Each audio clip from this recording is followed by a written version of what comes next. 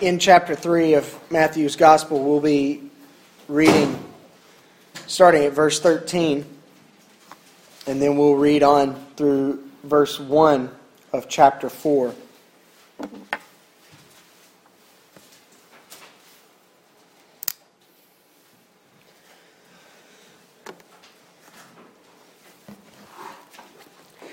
The word of our Lord from the Gospel says that Jesus came from Galilee to John at the Jordan to be baptized by him. And John tried to prevent him, saying, "I need to be baptized by you, and are you coming to me?"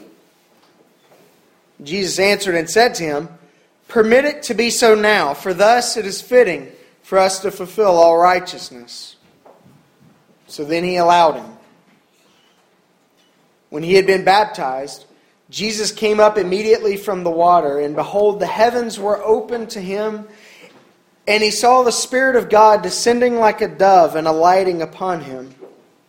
And suddenly a voice came from heaven, saying, "This is my beloved Son, in whom I am well pleased." Then Jesus was led up by the Spirit into the wilderness to be tempted by the devil. Let's pray. Father in heaven, at the baptism of Jesus in the river Jordan, you proclaimed him to be your beloved Son. You anointed him with your Holy Spirit. Grant that all who are baptized into his name may keep the covenant that they have made, and may boldly confess him as Lord and Savior, who with you and the Holy Spirit lives and reigns, one God, in glory everlasting. Amen.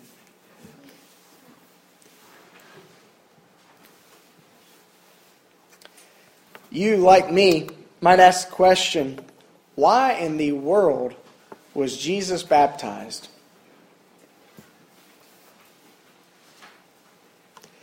The Scriptures tell us that John's baptism, we call him John the Baptist. You could equally call him John the Baptizer, because we call him the Baptist not because of his denominational preference, but because he was one who baptized. His baptism, the Scriptures tell us, was one of repentance for the remission of sins. His proclamation to those he baptized was, "Repent, for the kingdom of heaven is almost here." So why would Jesus answer that call to repentance? Did he have to? Was it necessary? Was it just kind of a show of solidarity with those who were being baptized? It's a curious question. Why in the world was Jesus baptized? We know from Jewish tradition that those entering into public ministry, typically around the age of 30, would have been ceremoniously washed or baptized as they were going out to the public to minister. Perhaps Jesus is just keeping with tradition. John tells him, "What are you talking about? I'm in need of you baptizing me. And you're asking me here to wash you? I'm the one that needs to be washed." Jesus' response,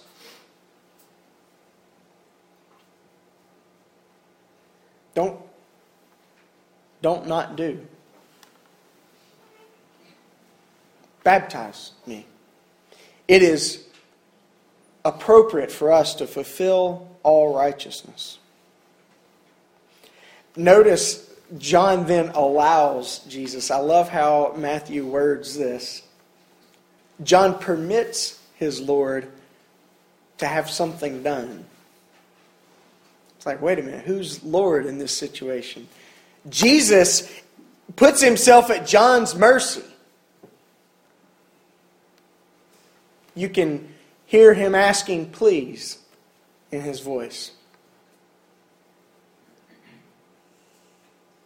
There's something more at play than Jesus just kind of keeping with tradition. Jesus, yes, was called rabbi. Yes, he's entering into public ministry. Yes, he will soon call his disciples to himself. And yes, he will soon commission them out in his name to teach what he has taught them. But there's something more at play. And we see it through the movement of the text from here at the end of chapter 3 on through really chapter 11. You have a movement that Matthew is setting up for us in which you find Jesus setting out a fresh start for humanity. Jesus brings to us a new humanity. Paul called him a second Adam. Of course, his name wasn't Adam. His name was Jesus. Or Yeshua. But Adam, you remember all the way back in the book of Genesis, Adam was the forerunner of humanity. He was the head of the human race. Paul tells us that all sinned in Adam, and therefore all died in Adam, for he was our starting point. But Paul says that Christ has come, and he has become for us, by faith, a new Adam, a second Adam, or the last Adam. He's a new start. We have a new starting point in Christ. He's ushering in through his ministry and indeed through his very life. He is ushering in a new humanity, a redeemed humanity, a humanity that submits itself to the Father.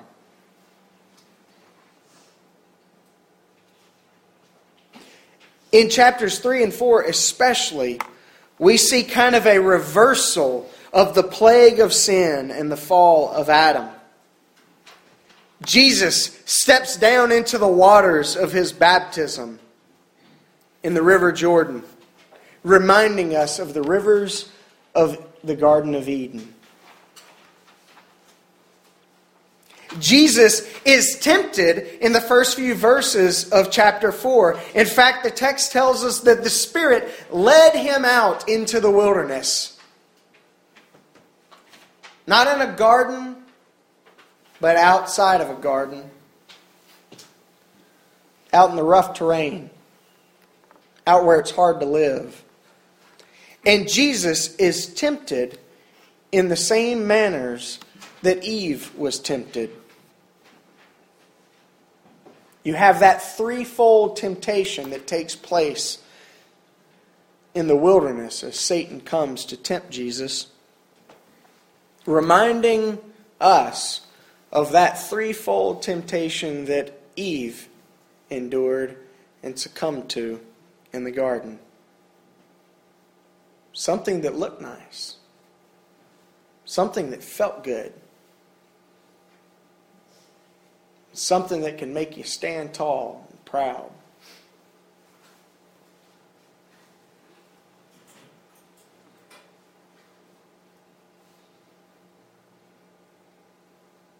Reversing God's pronouncement of judgment on Adam, Eve, and the serpent, you have Jesus proclaiming the kingdom of heaven. He begins his Galilean ministry in verses 12 through 17 of chapter 4. And it ends with him preaching, "Repent, for the kingdom of heaven is here. It is among you. It has come."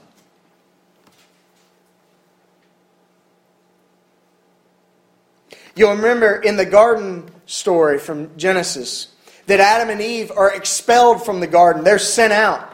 The way back in is barred, protecting them from the tree of life.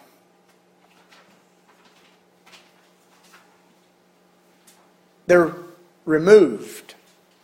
Jesus then begins calling disciples near to Him. So you have this undoing that's taking place in the life of Jesus. He calls disciples to Himself. Come, be near me. Come, learn from me. Come and see truth and love. We then get to chapters 5, 6, and 7, where we have the great Sermon on the Mount. As Jesus begins His teaching ministry. That's followed then by a ministry of further teaching, a ministry of healing, a ministry of calling as you continue to have disciples like Matthew, the tax collector, called to follow Him.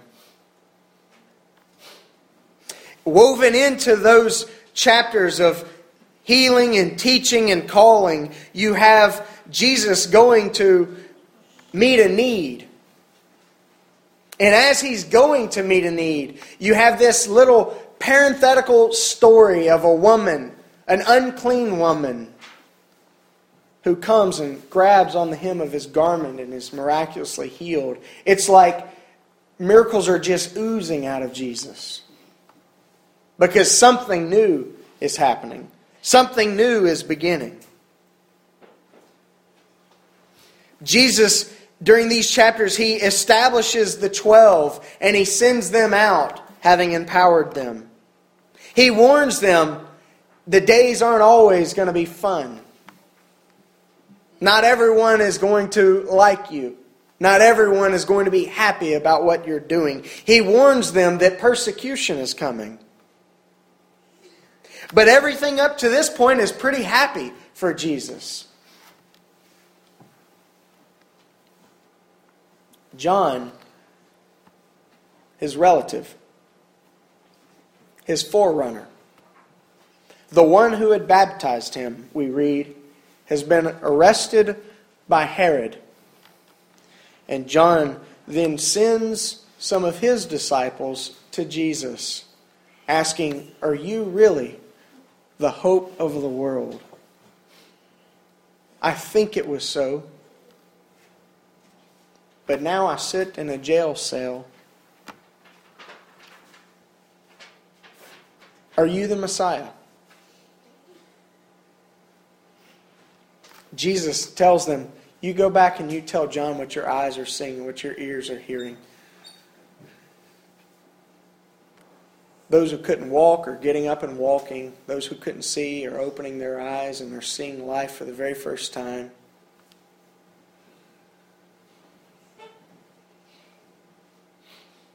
Humanity has a fresh start. Humanity is finding a new beginning because the kingdom of heaven has now come and has invaded the world and its kingdoms. The kingdom is being established and you have things happening that are inexplicable. The kingdom has come and those who are hurting are finding healing. Those whose lives have been torn apart and have been wrecked are finding lives put back together. Because Jesus is bringing a fresh start. A fresh start for humanity.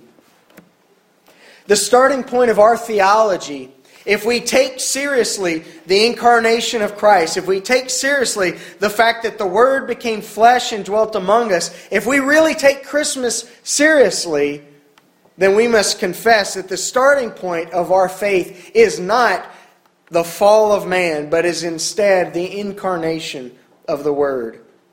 The Word became flesh and dwelt among us. We have a new head of our race. And if we will but trust in Him, if we will put our faith into Him, He can redeem our lives and remake us. Baptism is a sign and a mark of newness. And we think of cleansing in baptism. We think of renewal in baptism. As the waters are washing over, we're reminded that anyone who is in Christ, as Paul said, boom, new creation. Something new is here. Jesus is ushering in a fresh start for humanity, and He's ushering in also a bold declaration of redemption. He is essentially saying, it's really here. Redemption has come. God has made sure to fulfill His promises to His people. In the person and work of Christ, this one who Paul called the second Adam, you find redemption taking place. A fulfillment of all God's promises to Eve, the undoing of the works of rebellion, and the healing of the wounds of sin. Christ has come, and with Him He proclaims that redemption is here. This is a bold declaration because it's within the real world. It's a strong declaration of judgment against the kingdoms of the world. What do you mean the king has arrived? Caesar's Lord, right? No, Christ is Lord.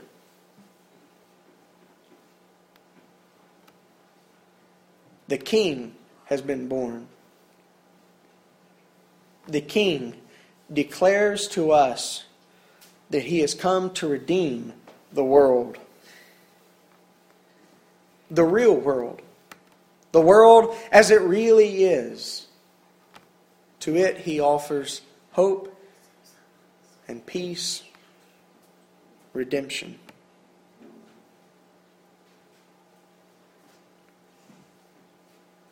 And with this life and ministry that is being ushered in, we find also the ushering in of an open invitation to all. If you follow the movement of Matthew's Gospel, beginning here in chapter 3 and then pressing on, you have the healing, you have the teaching, you have those disciples being called. You don't yet have a lot of contention. Those 12 disciples are established in chapter 10. And then suddenly you start realizing that there's a bit of tension that's going to start welling up. And at the end of chapter 11,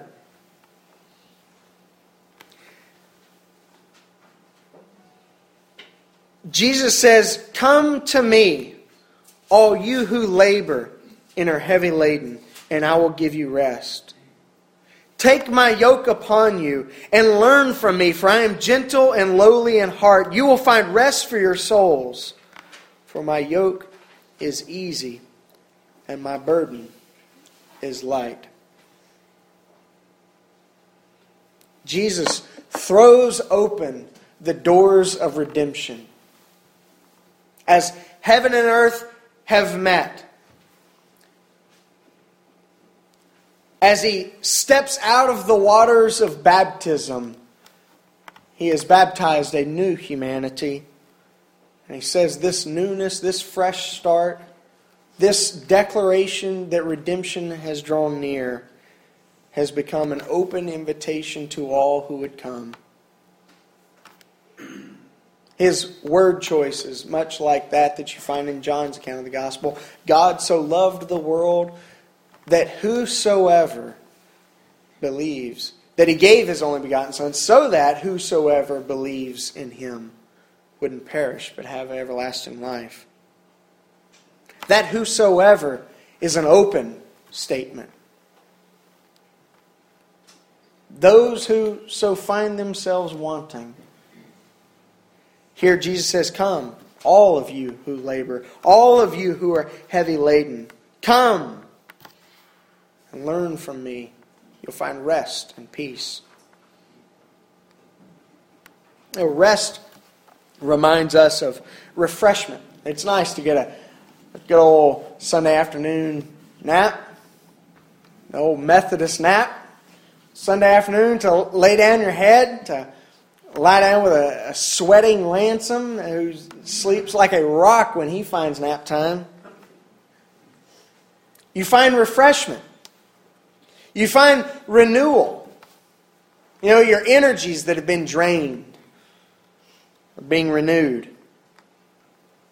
You find restoration. A tired body and a tired mind, a tired heart can be restored. Jesus throws open the doors of redemption with this open invitation to all. Come, come, find rest. Come, find your refreshment. Come, find your renewal. Find your restoration. Come and find reconciliation. Find lives being put back together. Relationships being mended. Come and find it. All of you. Whoever hurts. Whoever has found themselves weighted down and tired. There are waters that are teeming with life that can well up within you. Those waters of baptism and newness can become waters of refreshment and constancy.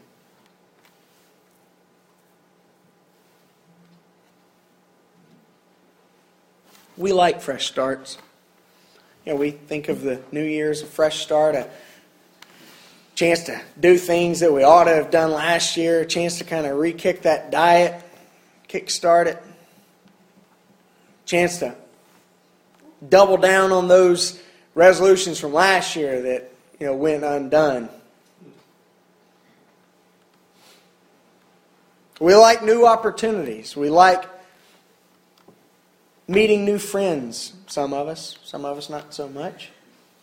We like those friends when they become good friends, but perhaps we're terrified of the newness.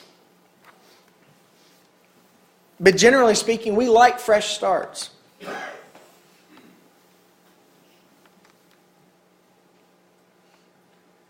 We find it in Jesus. We find it for ourselves and our families, but we find it also for the world. He came to redeem the world. Amen. He came to bring light to all the nations,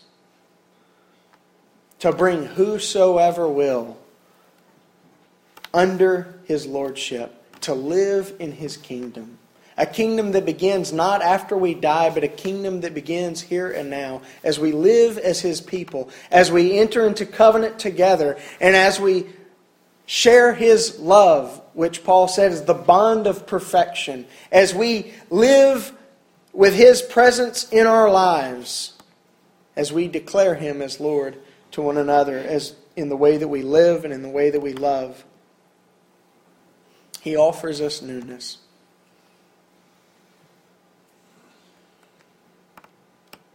On us is the burden of seeing that opportunity, of longing for it, of throwing ourselves into it, of saying, Lord, I will follow because You've pioneered a new way. You've given a fresh start, and I'll gladly take it.